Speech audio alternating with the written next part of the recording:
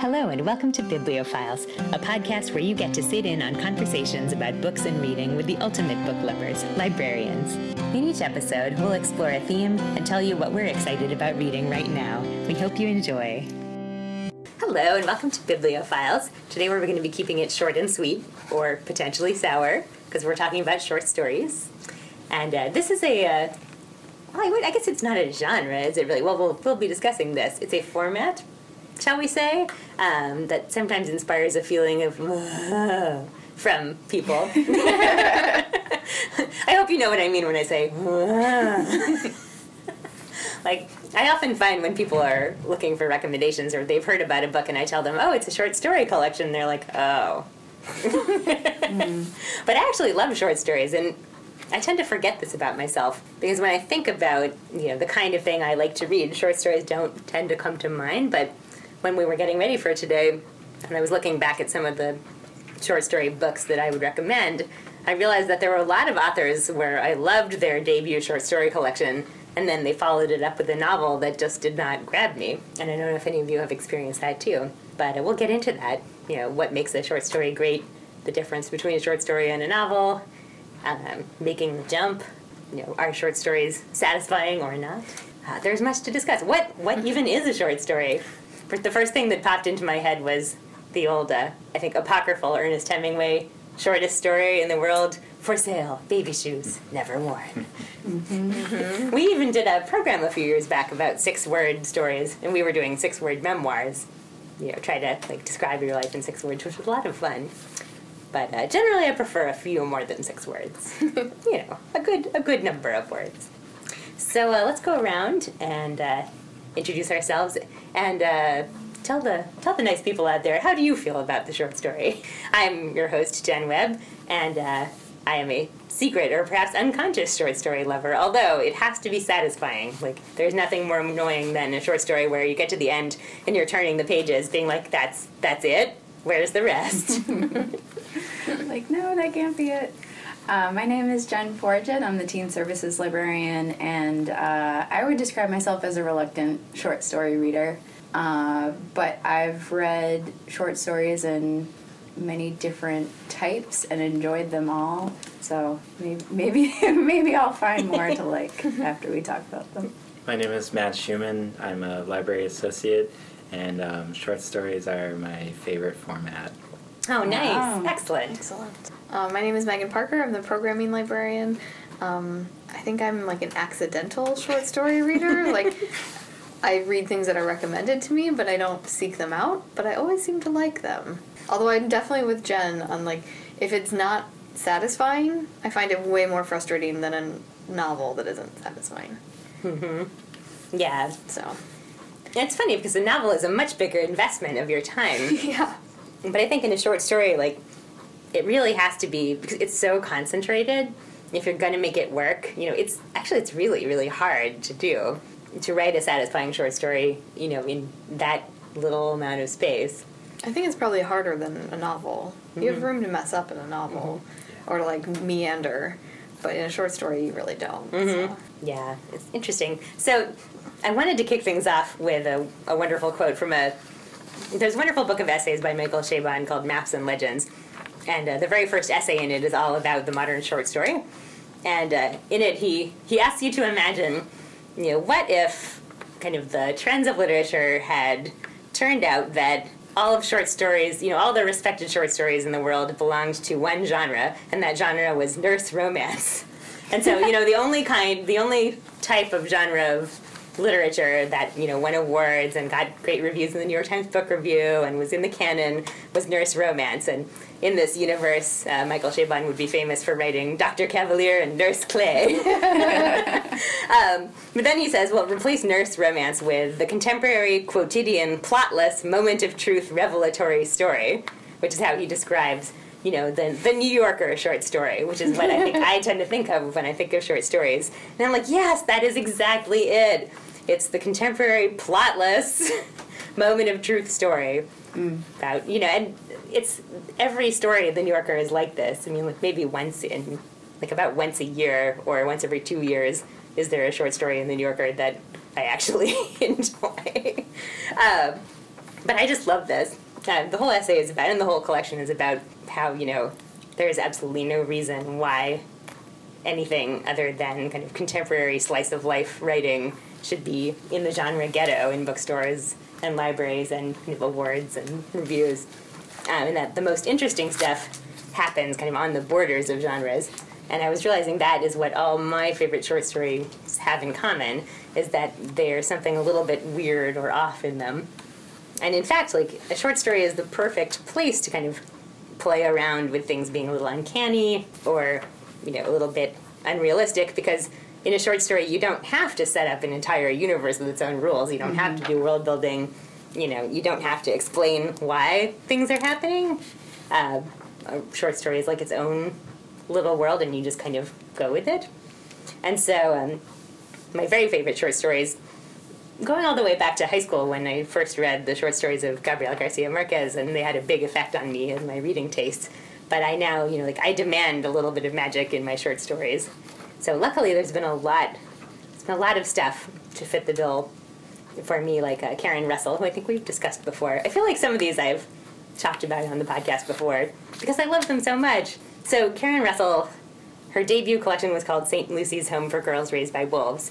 And there is some good stuff in there, but a lot of those stories had that typical short story problem where they just end randomly, and you feel like they just ended there because she couldn't figure out how to end it, which is a very common problem, at least for me in the short story. They're like, well, I've set this up, I can't really figure out where it's going, so I'm just going to end now and call it, I'll pretend it was an artistic choice.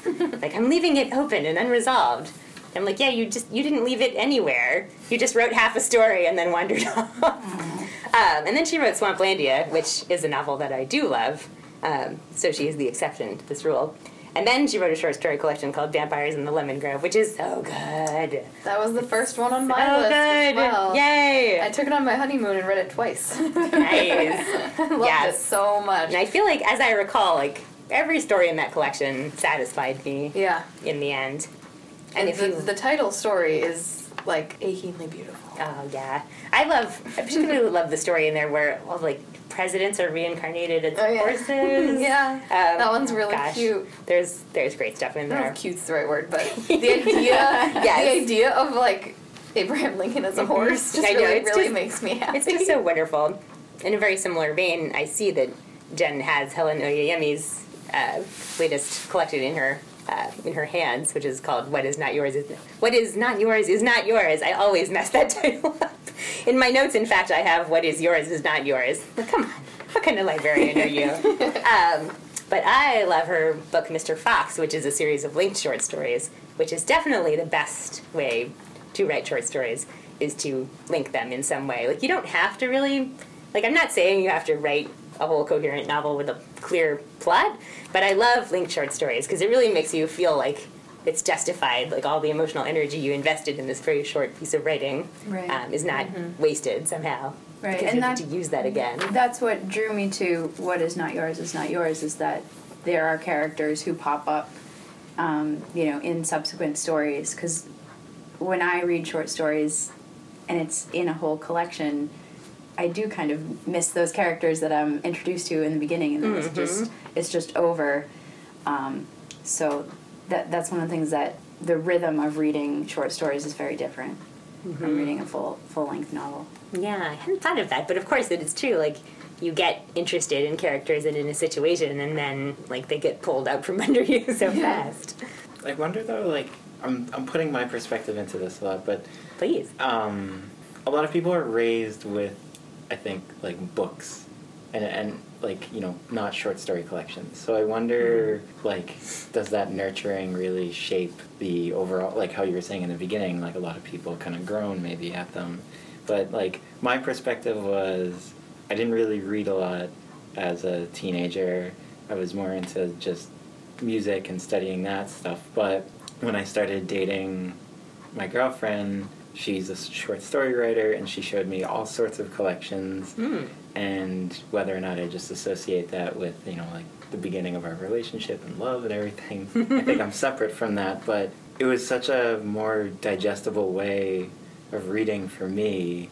And I know, like, I can be scatterbrained and everything, which is perfect for a 10 to 20 page story. And going with the thing of like continued characters kind of throughout short story collections, Junot Diaz is really good with that in all three of his collections. I need to read his stories. I did really enjoy his novel, The Brief Wondrous Life of Oscar Wilde, and I'm always kind of meant to go back. It was one of those novels where I felt like he had a lot of ideas, not all of which were kind of thoroughly developed, or like not all of which paid off. And so, it's possible that it might be easier to do that in a short story. I don't know. I completely agreed with also, like, when you said that in the beginning of, like, short stories either just kind of end or when they, like, unexpectedly, or they don't, short story writers don't translate well to novellas or novels. Because I find that, like, I agreed with Junot Diaz or George Saunders or any other bigger names, like. Yeah, I couldn't get into Helen Oyeyemi's novels. I know my wife read one and said, it was fine, but she didn't like it as much as Mr. Fox, and I couldn't get into Boy Snowbird, and I couldn't really get into, there's a Laura Vanderburg, just a couple of years ago, did a great collection called Isle of Youth, and then she went on to write a novel called Find Me, which I also couldn't get into. In that case, it's just that Find Me had a really depressing plot and premise, and I was just like, I can't handle this. Like, actually, in a short story, I avoid any depressing books like the plague, but in a short story, like a depressing short story, it's like, okay, it's like a shot, it's like quick and painful, but it's over, you can handle it, and sometimes it's all right because, like, I'm not going to get, I'm not going to spend too much time being down. Like, I am willing to experience the emotion of sadness briefly sometimes. But yeah, God, I have talked so much. Listening to past episodes, I'm like, Jen, you talk so much. So I'm going to let someone else talk for a minute. I feel the same way when I listen. I'm like, Megan, shut up. You're not that interesting. Sorry, No, everyone. Nonsense. Apparently I love my own voice. Well, I've had Vampires in the Lemon Grove written down as well by Karen Russell. Another one that I really liked that I just sort of stumbled on because it was shelved in fiction. It was not shelved with short stories at a different library. So I just sort of stumbled upon it, and when I was browsing, was called Walk the Blue Fields by Claire Keegan. She's a Irish writer. She also wrote a collection called, her debut collection was called Antarctica. I own it but have not read it.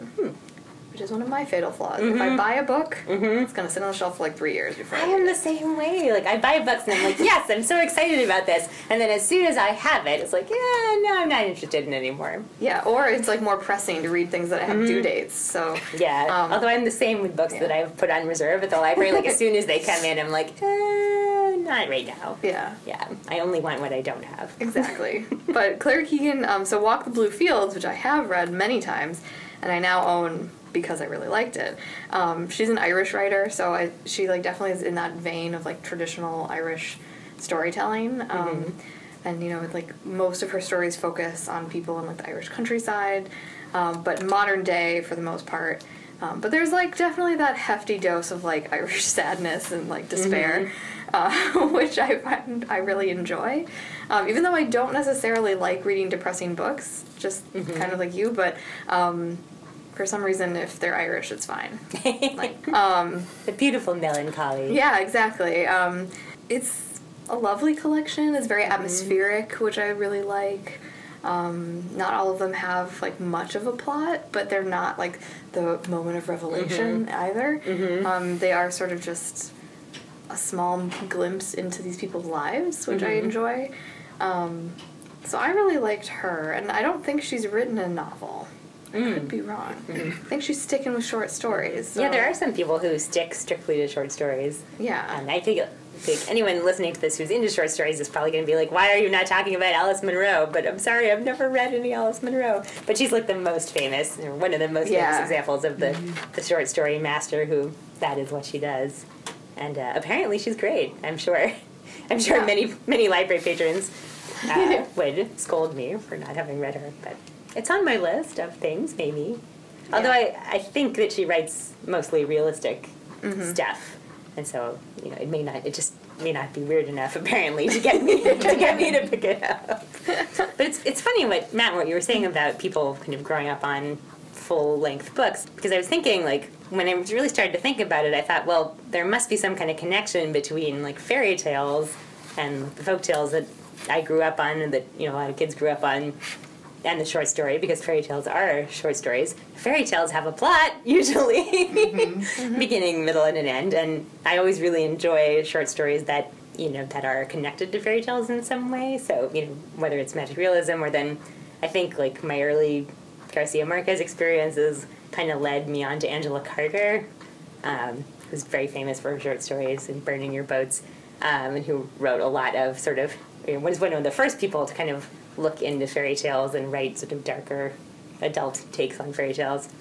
which I love. And that also led me into fantasy short stories, of which there are many, many, and as Michael Chabon talks about in his essay, like, there was this really long, illustrious tradition of the science fiction short story, which has sort of fallen by the wayside, but there are still, like, volumes and volumes of the year's best fantasy and science fiction short stories, and there's all the collections that are edited by Ellen Datlow and Terry Windling, which are amazing. I read one of those, which is called White Rose, Black Thorn, at an impressionable age.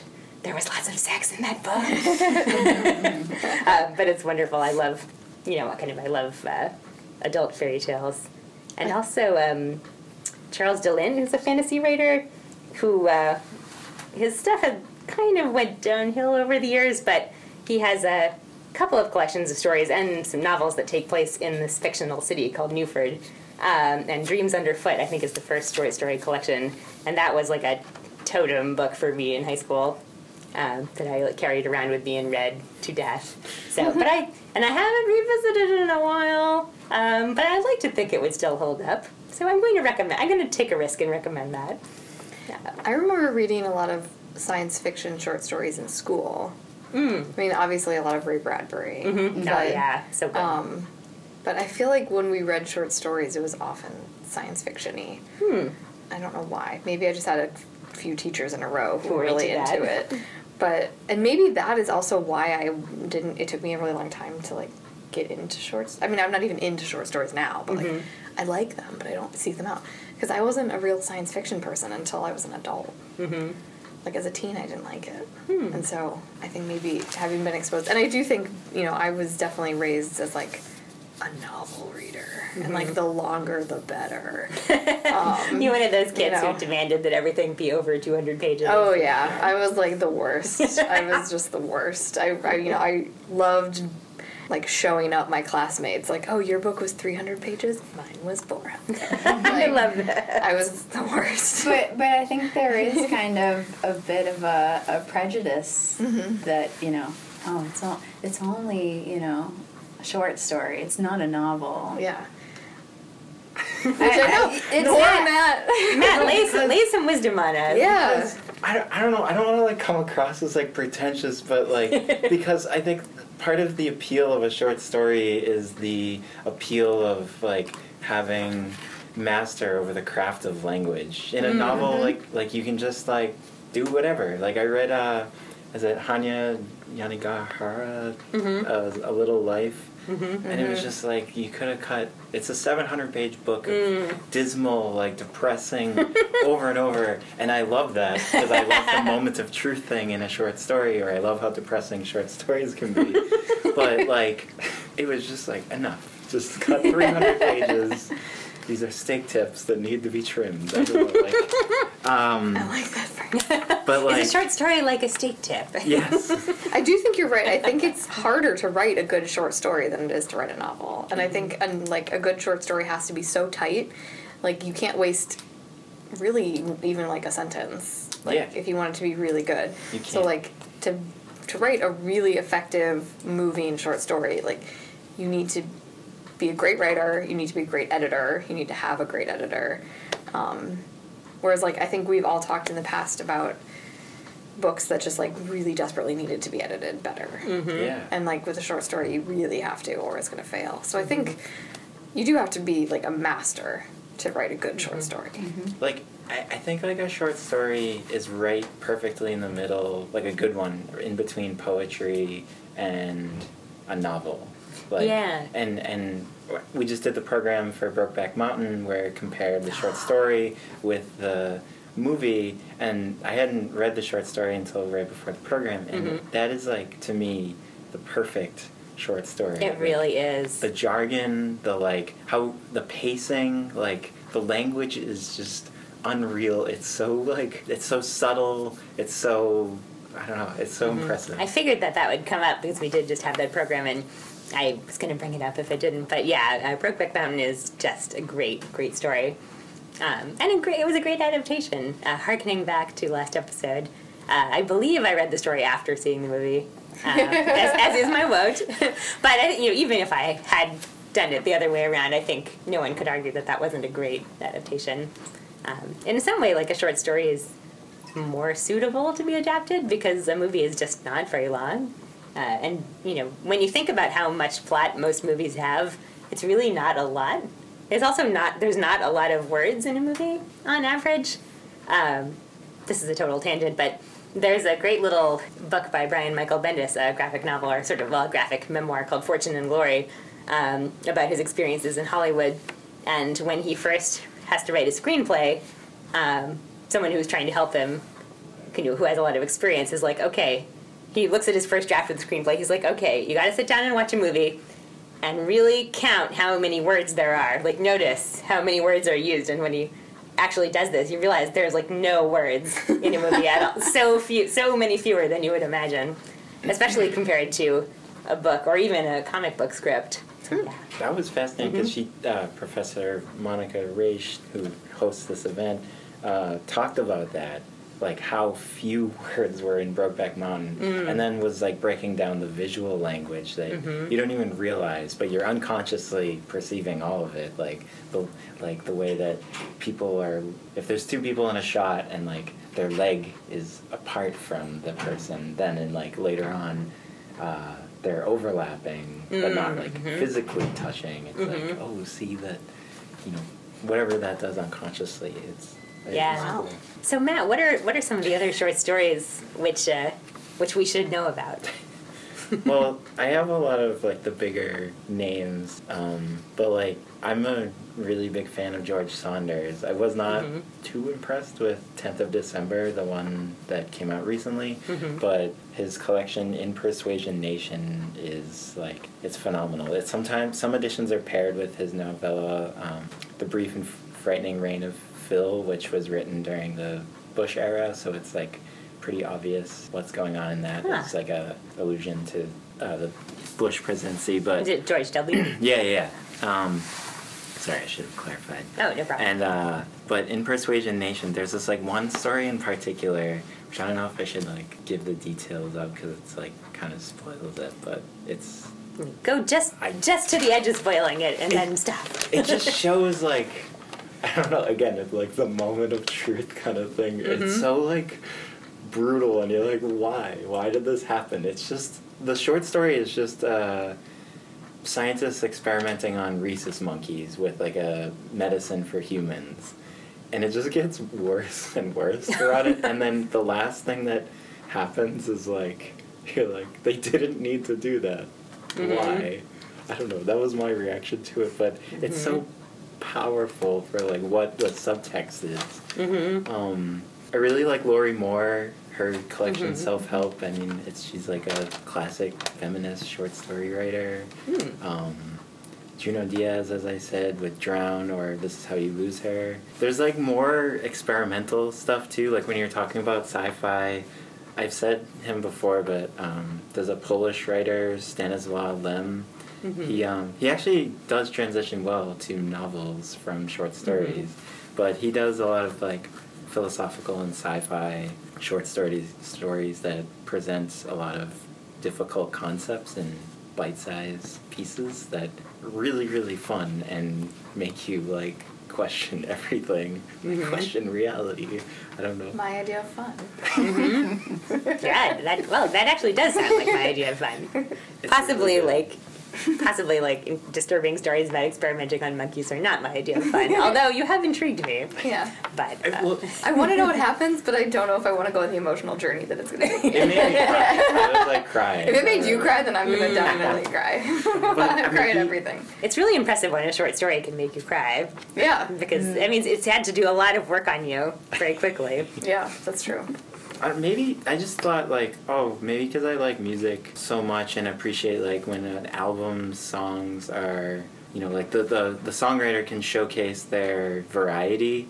I love that parallel in a short story writer because George Saunders isn't always sad or Junot Diaz isn't always that way, but they can write in like a variety of voices and a variety of concepts. Stanislaw Lem is more confined to philosophical and sci-fi realm, like.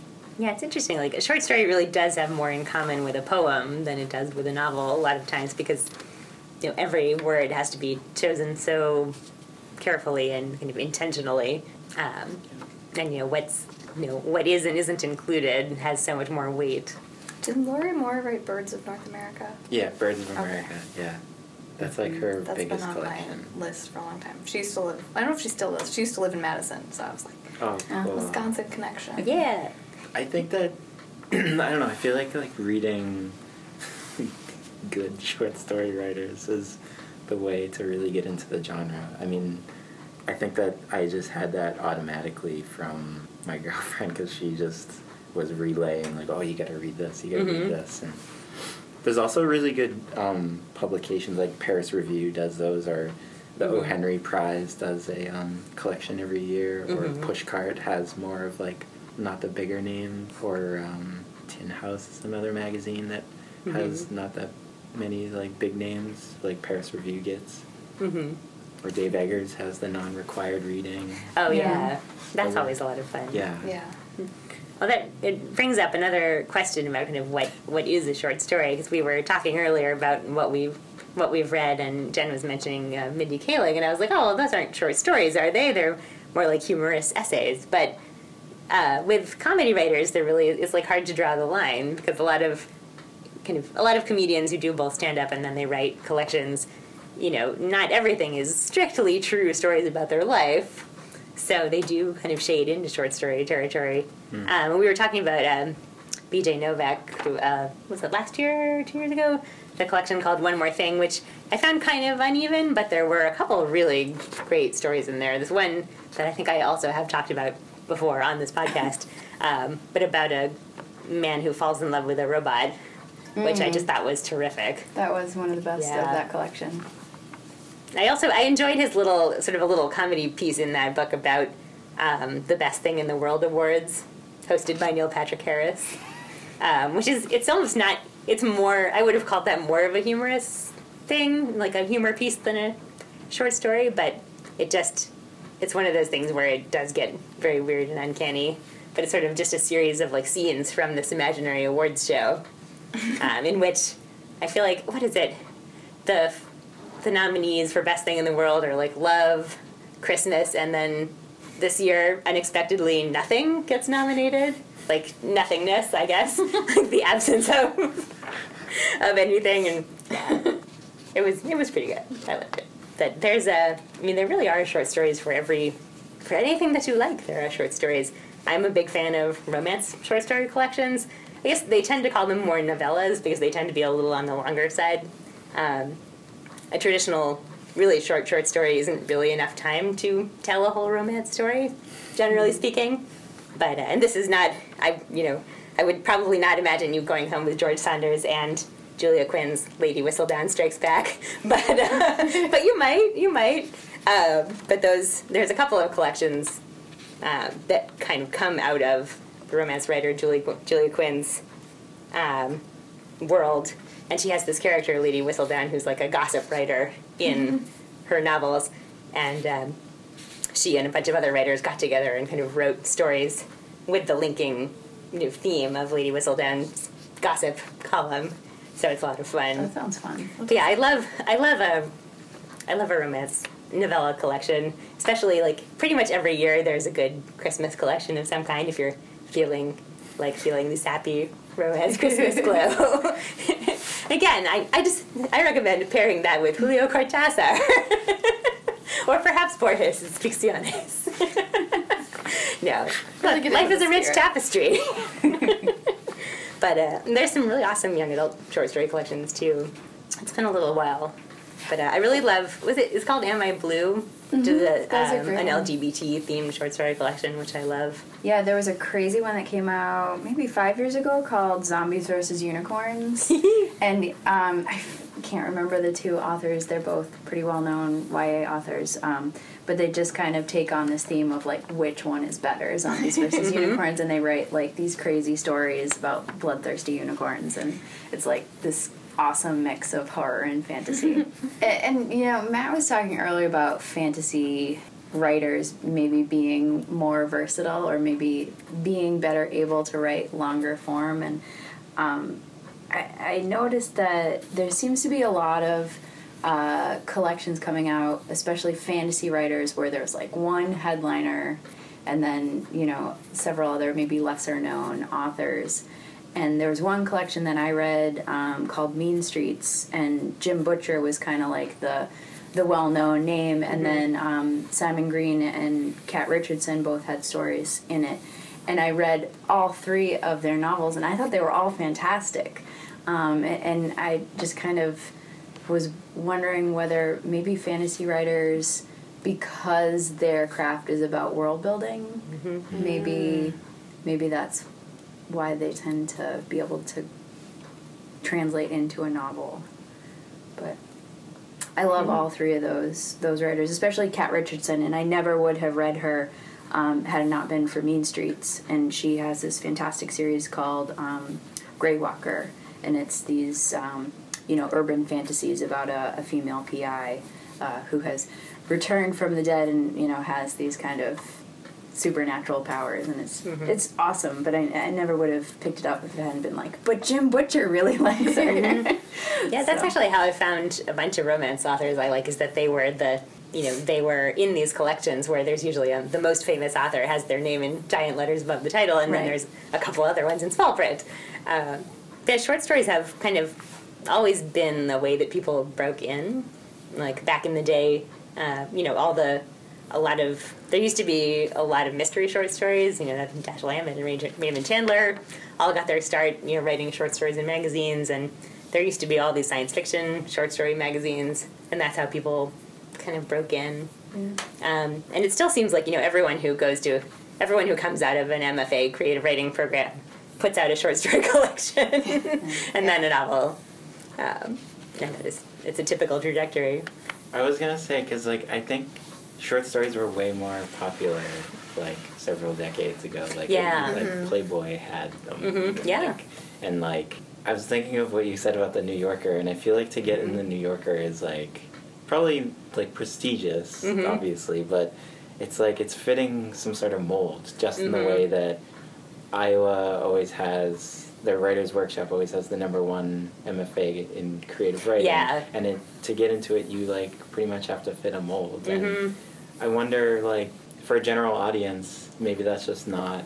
Maybe that's why a lot of people don't like short stories, because they're not getting exposed to the variety that's out there. Yeah, I think that's certainly the argument that Michael Chabon's making in that essay, and I think he's very much aiming at things like Iowa, where any of these institutions, they start to become a little bit of an echo chamber, because the people who teach are likely to pick students whose work they naturally gravitate to because it's similar, or it fits what they think of as literary. I complain a lot about kind of the confines of kind of realistic modern literary fiction, but because all this stuff, I have plenty of recommendations to make if you're into things that are literary but also a bit weird. But I have to mention Kelly Link, who I think also only writes short stories as far as I know, but her most recent book was Get in Trouble, and that's another super satisfying collection. And she's kind of slightly more of a fantasy person, but I'd say, there's nothing really any more genre about those stories than about Oyeyemi or Laura Vandenberg or Karen Russell or any of those folks who sort of are considered squarely literary writers. Yeah. And it also, I was remembering Amy Bender, who has now written a bunch of collections and a bunch of novels. And again, I never managed to read any of her novels. But I really liked The Girl in the Flammable Skirt. Although it's been many years. I was looking it up in the catalog. Title. Yeah, it's a great title. Like all of her titles are really great. She also wrote An Invisible Sign of My Own and what is it, The Peculiar Sadness of Lemon Cake? Oh, Or yeah. The Particular yes. Sadness of Lemon Cake, which I have not read. But yeah, she does that sort of title. I was looking up The Girl in the Flammable Skirt, and there's the excerpt in the catalog is, I think, like a whole story from the book, and it was extremely inappropriate. I was like, I do not remember this at all. I almost was hesitating to recommend it, but adult content warning. It's funny, like pretty much everyone on my list is a woman, which is interesting. But not that there's anything wrong with that. I will also mention Kevin Wilson, whose debut collection was Tunneling to the Center of the Earth. Yeah, that's a good which one. is also like a really charming collection of stories. And then once again, I could not get into the novel that he wrote after that, Yep. The Family Fang. Oh, I don't know what this is. I tried to read the novel. I didn't even know he had a short story collection. I couldn't get into the novel either. Well, I recommend the short So stories. maybe I'll Yeah. try the short stories instead. Whatever happened to that guy? Has he written anything else? I'm gonna have to go look. He's writing. Yeah. He's been writing since probably. Yeah. Kevin Wilson, I'm cheering for you. Write some more stories. I feel like if you want to get into short stories, you mentioned Borges, and that should not be where you start. Yeah, Or- probably not. No, although I do love him. But again, like, I like the weird stuff. So where should you start? I don't.